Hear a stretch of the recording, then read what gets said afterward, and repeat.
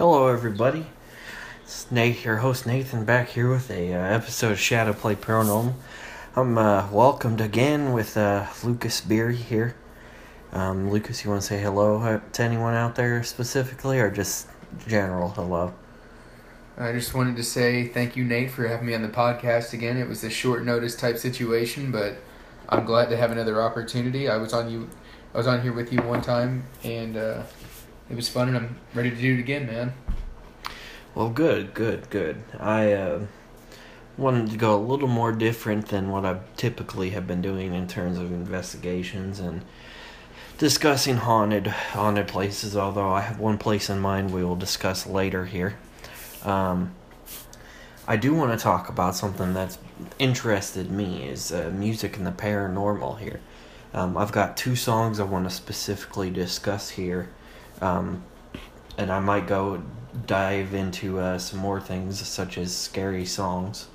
But Lucas, what's your experience with the music and the paranormal? Whether it's songs based on ghosts or whatever, or you've had some weird stuff happen that music is turned on, or anything along those lines.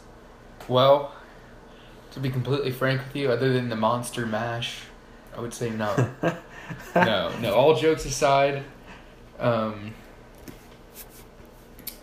don't necessarily know of any paranormal speakings of within some of the music in which I listen to. I'm sure that there's probably some going on that might be more underlying that I'm not noticing, but I don't necessarily have a clear-cut example of that for you. Sorry about that, man.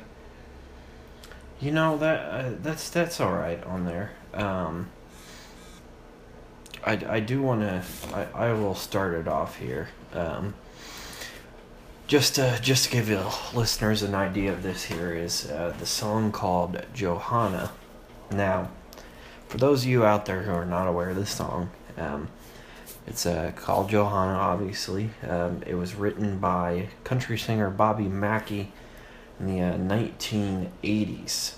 Now, this song it's not a super complex song in terms of how to play it and whatnot. It does have a nice, good old steel guitar. I believe it's a lap steel, if I'm not mistaken. Lucas is grinning over here. He must like some lap steel. Right? Yes, I do. I absolutely do. So, that's one thing that stands out to me. But this song is definitely connected to the paranormal due to a legend, various other things that have occurred. Just to give you guys a little bit of background here, I believe I've discussed Bob Mackey's Music World. But if I haven't, excuse me, Bobby Mackey's Music World is in Wilder, Kentucky. It's just across the river from Cincinnati. It's a country music bar, open Friday and Saturday nights. Real cool place, to be honest. I haven't had the chance to go yet, but hopefully it'll be in the cards here shortly. Originally, it was used as a slaughterhouse in the early 19th century. Slaughterhouse was torn down, although the well they used for the slaughterhouse still exists. It was various clubs and whatnot throughout the decades until he purchased it in 1978. Now, anyway, about the building here. Lucas, are you familiar with Bobby Mackey's Music World at all? Or have you ever seen it, heard about it? I have never heard about it, Nate. Nope. Well, maybe you need to make a trip in the cards there. Some of the things that are supposedly happening at this place, a supposed satanic murder occurred. Pearl Bryan, whose head was thrown down the well. What the song is about, though, this is a legend. I will say they have not found any public records of such. However, this, when it was called the Latin Quarter, back in the 30s, so right around the time of Prohibition, this woman named Johanna was a dancer at the club, was in love with a woman. or not a woman, sorry, with a man called Robert Redford, who worked there. Johanna's dad was not very thrilled with the love there, so he ended up having Robert Redford poisoned, and Robert Redford passed away. Johanna, in a fit of rage, was not very happy. She poisoned herself, and she poisoned her dad. Her dad lived, she ended up dying. So the legend story goes. What's funny is, though, Bobby Mackey, his mom, named him Robert Randall Mackey after the singer at the club, the worker at the club. Which is quite the coincidence there, to say the least. So that's what the story is. Bobby Mackey definitely heard about this story, and him and his band, they sat down and wrote this song in 15 minutes. Now, I will, if I can find it on YouTube here, I'll share an official version. Copyright goes out to Bobby Mackey and his band. I do not own this music. I just want to say that I will share it for you guys to listen. It's kind of a haunting song, in my opinion. Lucas, have you ever heard of the song? I'm ready to be indulged by it. Okay, well, we'll have to listen later, because I'm not 100% sure if I can share any of it here on the podcast due to copyright laws and whatnot. So hey, better to play it safe. Yeah, that's true. So we won't mess around with that. To continue, though, I just want to point out a little bit more about Bobby Mackey's quite the haunted place. Ghost Adventures has been there a couple of times. Had some things happen. Go watch the episodes, especially the first one. If you haven't seen it, it's quite fascinating. Obviously, it's made for TV. Don't get me wrong, but they've had some interesting stuff happen. I have not been able to go there myself, but it's in the cards. It's definitely in the cards, like I said. So the other song, however, tonight that I wanted to discuss to move on to this deals more with demonic things of demonic nature. Now, Lucas, do you have any idea what song I'm talking about? I would guess it's Shadow Play. No, not at all. Okay. Believe it or not. That's hard to believe, because after all, this podcast is named after that, and he is a Joy Division lover. Well, it's inspired by it. It's not exactly named after per se, but I do. Big fan of the song. One of my favorite songs. One of my favorite bands. But no, I'm double checking here before we continue. But Shadow Play is actually not related to the paranormal here. I'll read the lyrics here, because there's not too many lyrics. There's, to the center of the city where all roads meet, waiting for you. To the depths of the ocean where all hope sank, searching for you. I was moving through the silence without motion, waiting for you. In a room with a window in the corner, I found truth. And the shadow play, acting out your own death, knowing no more. As the assassins all grouped in 4 lines, dancing on the floor. And cold steel odor on their bodies, mad a move to connect. But I could only stare in disbelief as the crowds all left. I did everything I wanted to. I let them use you for their own ends. To the center of the city in the night, waiting for you. To the center of the city in the night, waiting for you. Song was written by Ian Curtis, Peter Hook, Stephen Morris, and Bernard Summer. Lyrics have been provided by Ian Curtis, who is typically the sound writer for Shadow Play. So, it's not necessarily discussing paranormal at all. If you know anything about Ian Curtis, he had some issues with depression, had some issues in terms of that. So especially if you listen to the album Closer, excuse me. Closer. You read the lyrics, you listen to it. It's just dark, depressing, pretty nasty stuff in terms of that. So, but no, the song I am discussing here is actually Crossroad Blues by Robert Johnson. It's a blues song. Yeah. It's a blues song written by Robert Johnson, as I said, in 1936. It is written in the Delta blues style, which, to give you guys an idea, because I'm not sure you guys necessarily know styles, which is alright. If you do, that's cool. The defining characteristic of Delta blues is instrumentation and emphasis on rhythm and bottleneck slide guitar. The basic harmonic structure is not really different as other blues played elsewhere. Delta blues dealt with themes such as love, sex, traveling, lifestyle, its tribulations, sin, salvation, and death. So in terms of that, it gives you just an idea of how Delta blues is here. Anyway, the song Crossroad Blues, it's also known as Crossroad.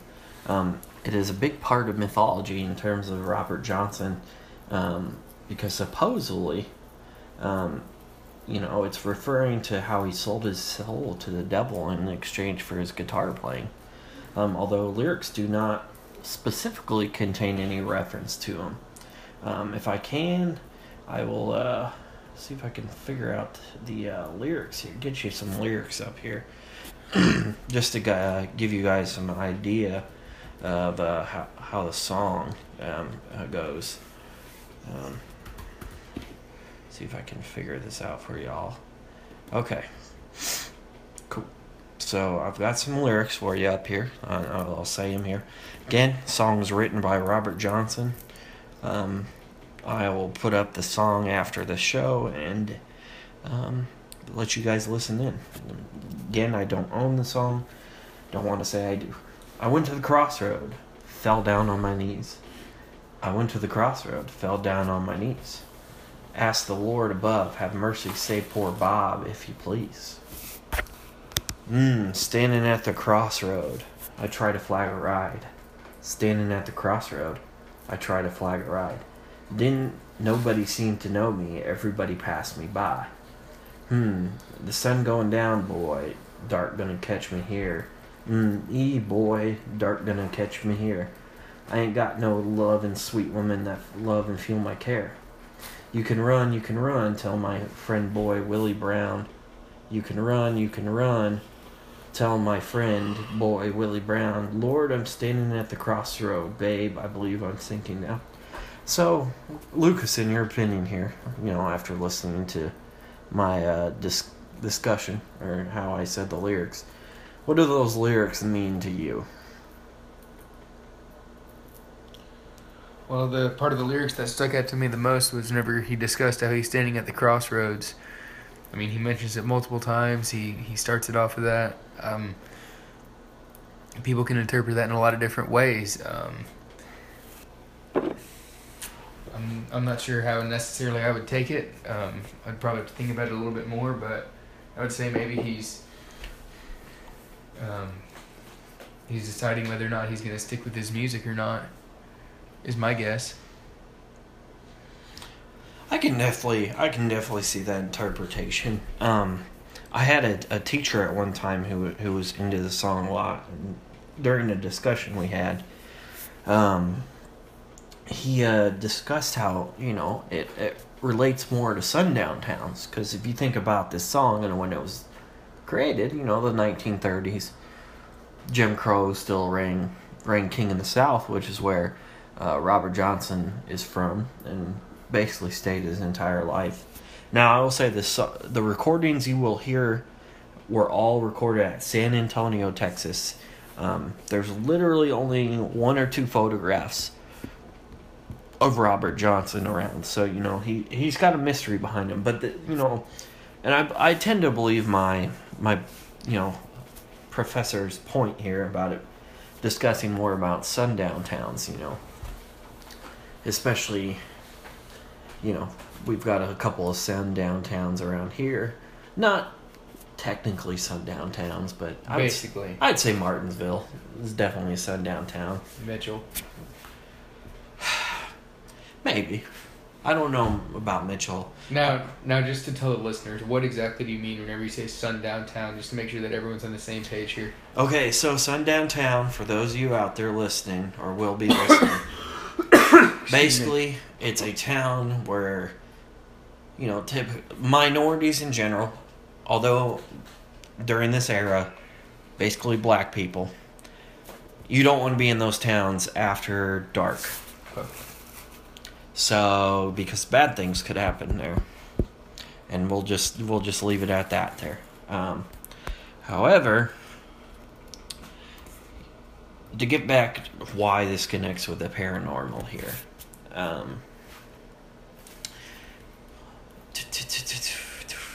where is it?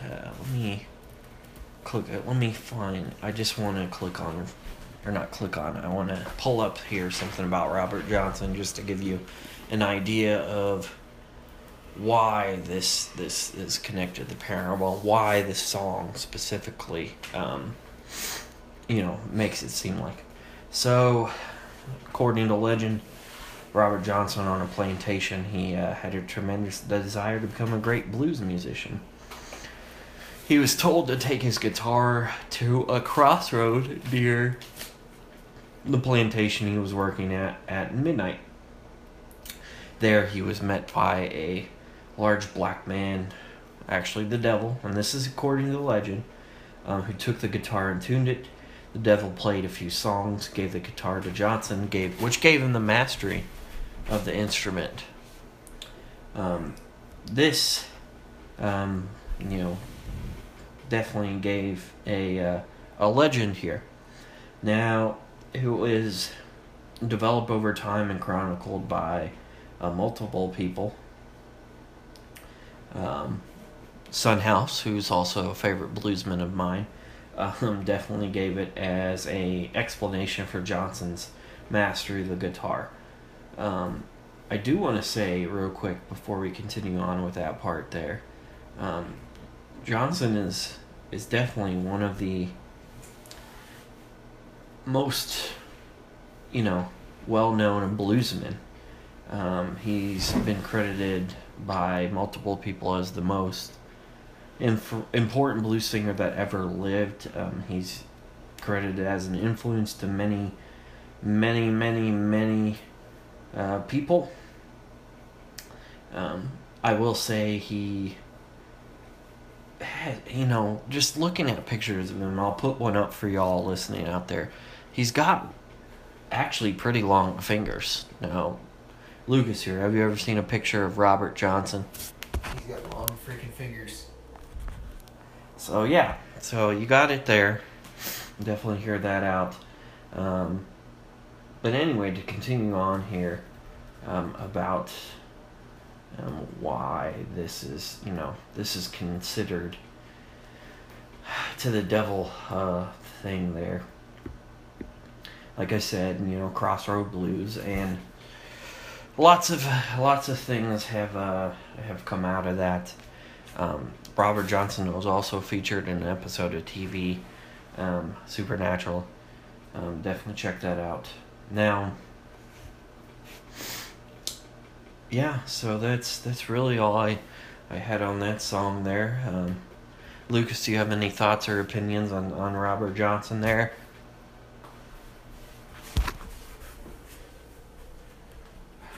Yeah, I'm looking at some pictures of Johnson here, and to get off the bat, yeah, his fingers are crazy long. Like I said, I remember seeing him like that, and that certainly has held up true. Definitely had to have helped out in his guitar playing skills. He just seems, I don't know what it is about him, but something just seems a little different. Maybe it's his smile. He kind of has a little bit of a forced smile. Nate, I don't know. What do you think? I'm looking at a few pictures of him right now, and his smile just seems a little bit off. It's more of us in those pictures though. Other than the one where he's wearing the hat and he looks all formal and has a guitar in his lap. Looks like he's just straight sneering instead. Honestly, He doesn't seem like he's a pretty happy guy, which is kind of unusual for a musician. Usually, no matter what the music is, whenever you see a picture of a musician, they're almost always in a pretty upbeat mood. But with Johnson, I don't really think that that's the case. Though, I mean, some could argue that could have been the era in which he played in. I don't know if I'd make that argument, but something just seems a little bit off about Johnson, and I don't know how to put my finger on it or what exactly it is, but he's just a different cat, I suppose. You know, not much is known about him. To be honest, not much is known about many Delta bluesmen, or bluesmen in general during this time period, due to various reasons, which are unfortunate to hear here, or to hear. Excuse me. I will say during his lifetime, Robert Johnson wasn't really popular. Didn't make any money when he was living. However, he's blown up as time has gone on. But yeah, so, Robert Johnson definitely, definitely an important in terms of the world of music, and definitely is a legend that is worth checking out if you're into paranormal. I mean, I've given you a little bit of a taste of it, but there's definitely more to it. But moving on here, I do want to point out a couple of more songs here that are interesting that may necessarily not be paranormal related, but they are disturbing. Well, not disturbing. They are scary in a sense. One I would like to point out is Sonic Youth, Death Valley 69. Have you ever heard this song? I've heard a little bit of Sonic Youth, but I'm not familiar with this song. To me, it's just eerie because I'll post this one too on YouTube, or I'll share it, a YouTube video. Again, don't own the song. I just after listening to it and interpreting it, just to give you some lyrics here. I was on the wrong track. We're deep in the valley, how deep in the gully. And now in the canyon, way out in the yonder, she started to holler. She started to holler. I didn't wanna, but she had to holler. So I had to hit it. Deeply in the valley, in the trunk of an old car, in the back of a Chevy, I got sand in my mouth. You got sun in your eyes, blinded. You wanted to get there, but I couldn't go faster. So to me, just interpreting this song, it can go many different ways. I feel like, especially this first part where it talks about she started to holler, I didn't wanna, so I had to hit it. You could be, especially with the song being called Death Valley, you're out in the desert there, you got no water, you got nothing. Very desolate environment. So that your companion starts to go crazy. Just loses all tension, loses just everything there. So you snap too, and you end up killing her. Which is how you put her in the back of the trunk of an old car. Now that's just my interpretation off the top of my head here. I just wanted to point that out because I actually was just listening to the song today, and it made me think of that.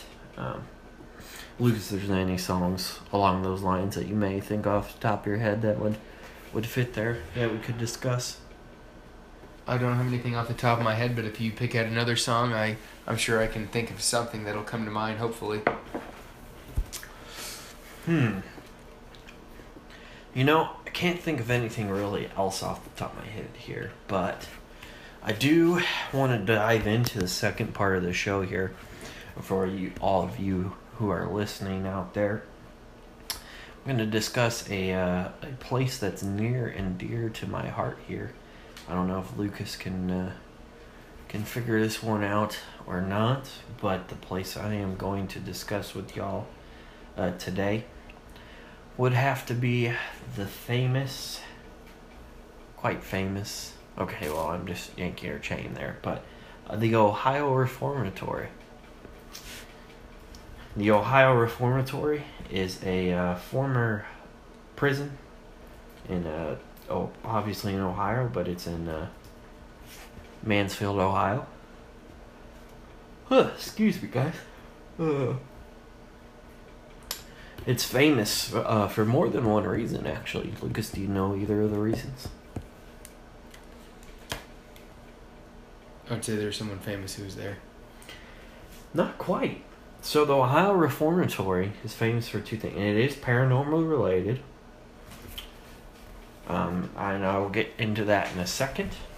I'm just showing Lucas some pictures here and how fascinating this building is. I'll put some of these up for you. It's a little Alcatraz-esque. Well, yeah. So, fun fact, mind you, it actually has the largest standing cell blocks, freestanding cell blocks in the world. 6 Even stories. more so than Alcatraz, huh? Interesting. Yeah, it looks... 6 stories. But no, what most people will know about this building, this place, is it was the setting for Shawshank Redemption. Jeez, one of my favorite movies, and I didn't even know that. That's not a good fan right there. Good movie, related to Stephen King. My favorite author. Just will say that there. But no, the Reformatory was opened in 1896 and it ended up closing in 1990. It was first laid in 1886. So, just to give you a little bit of an idea here, I'll have to put some pictures up for you guys later. I have, luckily, been able to do an investigation there. I mean, a public investigation, but I got to go in March. Unfortunately, not too much occurred. From what I can remember, I did see a couple shadow figures move. We did get some recordings of the K2 meter going off. Some decent recordings. Did feel some temperature changes. But, not too much that I would remember off the top of my head. So, just to give you an idea, though, what it's famous for in terms of the paranormal, just to give you an idea, give you guys an idea here. Let me figure out what I was going to do here. Oh, just while I'm trying to look this up here, it's been used for a lot of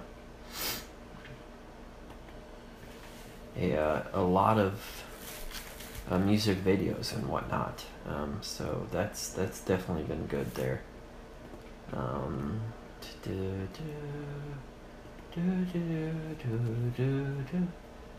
Where is this?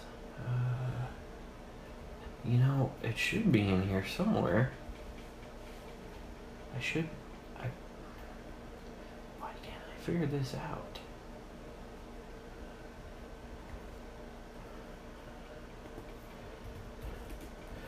So, it's famous for a lot of shadow figures. Just while I'm trying to figure this out, what it's famous for exactly, and I'm killing myself here. But it's famous for shadow figures. There's an area within the house itself, or the building itself, that women get pulled and touch a lot. The reason for that is, these are obviously men that were in this prison. They hadn't seen women in a while. So, with them being residual or intelligent, they obviously, see a woman and get all handsy. So, Only natural. Yes. They had some just some evidence that occurred. Some crews have had all their mics and equipment drained. A lot of that has occurred. But I just want to point that out. I will put some pictures up online for y'all after we're done recording here and put this up. So that's about what I wanted to get through today. It seems like it's, seems rushed, but that's really what happens there when you get talking. Lucas, do you have anything you wanna point out necessarily here? I just wanted to point out that Nate's been to the Ohio State Reformatory how many times? Just once. Just one. Okay, I thought he might have been there multiple times. Waverly's the only place I've been multiple times. Fair. I'll tell you that's... I've seen some of the pictures of the Ohio State Reformatory from Nate's, Nate's Facebook and his other social media accounts, and it's a pretty cool little spot. I would definitely love to check it out. You're gonna go to Waverly next year, right? We need to do it. We keep talking about it. I need to finally get it done. Yeah, you keep skipping out on all of us that go there, man. It's... Hey, the deer hunting has been getting in the way of that, but once that's over, I'll have no excuse. First of all, you're deer hunting here. That happens after we do all this stuff. Like, in terms of butts. It's totally different times. So, I just want... They should, I'm checking here. They may not have it up yet. They do have, a really cool... laser light show for Christmas and whatnot. Really? On the outside of the building, not on the inside. Right. That's crazy.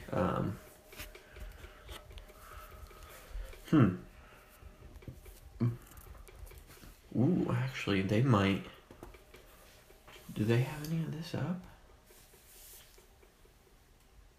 Oh, it ended. Yeah, so it's gonna take a while before that stuff comes back up. But, they have a lot of tours and whatnot, so it's definitely on the docket there. You have anything else?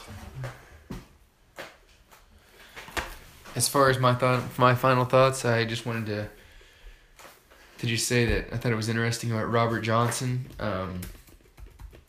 I don't know a ton about the guy, to be completely candid. I wouldn't mind looking into him a little bit more and just kind of learning more about him. Seems like an interesting guy.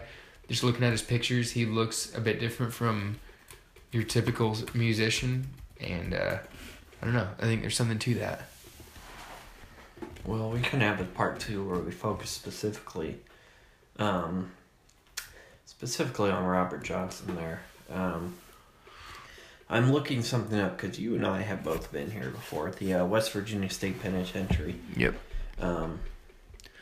We should, this is definitely something to consider here, in terms of doing a ghost hunt, because I know I know we didn't really discuss it too much, other than just asking on the way back from this place, but can you give us some thoughts here on how you felt about the place? About West Virginia Penitentiary? Mm-hmm. I thought that it was a beautiful building, regardless of anything else. If you're interested in older historical buildings and you don't give a crap about paranormal, or it's not interesting to you, doesn't matter. You're going to enjoy it. Now, if you like paranormal and history, or any combination of all that stuff, this place is jam-packed with all that. There was stuff that went on here constantly, from the Sugar Shack to the whole situation with Charles Manson and his mother, and his letter to the governor, which his response asking him to get transferred over into the penitentiary. Excuse me. Whenever he says, "When hell freezes over," that was classic. You got the dark sense of humor from his line with that, Well, you said that was the warden, right? Because that was the warden that said that. Who's the warden? Yeah, because because Manson sent that letter, and then the warden was like, "When hell freezes And over." that's another rabbit hole that we had, was how sadistic the wardens were. They mostly accrued the punishment to the inmates. That, as far as the capital punishment, the wardens were mostly in charge of that, which I found it quite shocking. I figured the wardens kind of were hands off as far as the whole situation, but they're right in the thick of things. And the warden's family lives there. The whole situation. I mean, it was definitely a learning experience, but it was interesting. Well, that's the thing. It's not just that place, but other places too. Like right. the wardens. I didn't know how this like works. just to use Alcatraz as an example here. Alcatraz, like they had like officers' barracks, and then the place for the warden. Like they all live there. I mean, did the warden's family live there on Alcatraz Island? I mean, that was just a fact of life for most if not all prisons in America at the time. That obviously is, common knowledge, I guess, if you're into that kind of thing. But that was a learning experience for me, and it was pretty eye opening. I didn't expect that to be the case. As far as other interesting things I found from the West Virginia Penitentiary, geez, I'm having a hard time with that word. Penitentiary. Anyways, the place. West Virginia. I'm trying to think of the other more fascinating things. Oh, the other interesting thing, I don't know, have we discussed the greenhouse on the show? Oh, with the Have we discussed this on the show? No, we haven't. All right, this is the last one thing we can discuss here, actually. This was fascinating, and the guy that gave us the tour, he's probably, I would assume that he's lived in this town his entire life, if not a great majority of it. Would you agree, Nate? Say that again. I'm sorry. The guy that led our tour, would you say it's safe to say that he lived in that town for quite a long time? Well, no, he was from there. Yeah, like he's a local. He's a pastor in town. Yeah, and anyways, what I'm trying to say is, this guy, he's been in the town, he knows the history, he's been around this place forever. He's met some of the former inmates. He's in the know. He knows what's going on. Anyways, what happened is there was a greenhouse in the yard, and there was a few prisoners that had keys to get in there, and they somehow, I did not understand how this worked, and this led me down another rabbit hole of interesting thoughts that I had whenever learning about this place. Was they convinced the warden to make it so that those 3 prisoners were the only ones with keys to get into the greenhouse. The guards did not have keys. Yeah, see, that to me is, I understand if they had good behavior, but seriously, yep. That just shows me, and I'm not trying to sit here and act like that I would do a better job than the warden, because I sure as heck don't know if I would. Maybe, but who the heck knows. That just goes to show me all the human error that is involved with such a violent and disturbing and dark place as this penitentiary. The fact that someone would be that stupid to do that, pardon me, I mean, it's ridiculous. There needs to be more oversight than just trusting the prisoners to do the right thing. But anyways, so long story short, these guys got permission from the warden to be the only ones with the keys to get into this place, this greenhouse. And they sold plants to the locals around that they grew in there. That is true. And what they would do is they would oftentimes give them potting soil too. Very, nice gesture of them.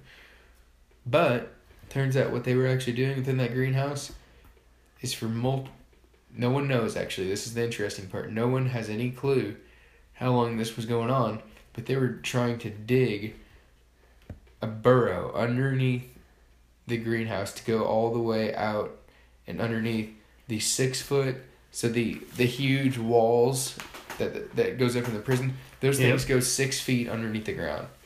So they were going to have to dig underground, probably just barely enough to make it so that the ground wouldn't cave in from above them.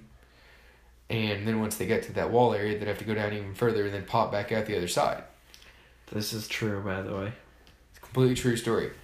And the fascinating part is what I was mentioning whenever I went onto this long tangent. The local, I asked him, I was like, well, how long do you think they were working on this project? And he had no clue.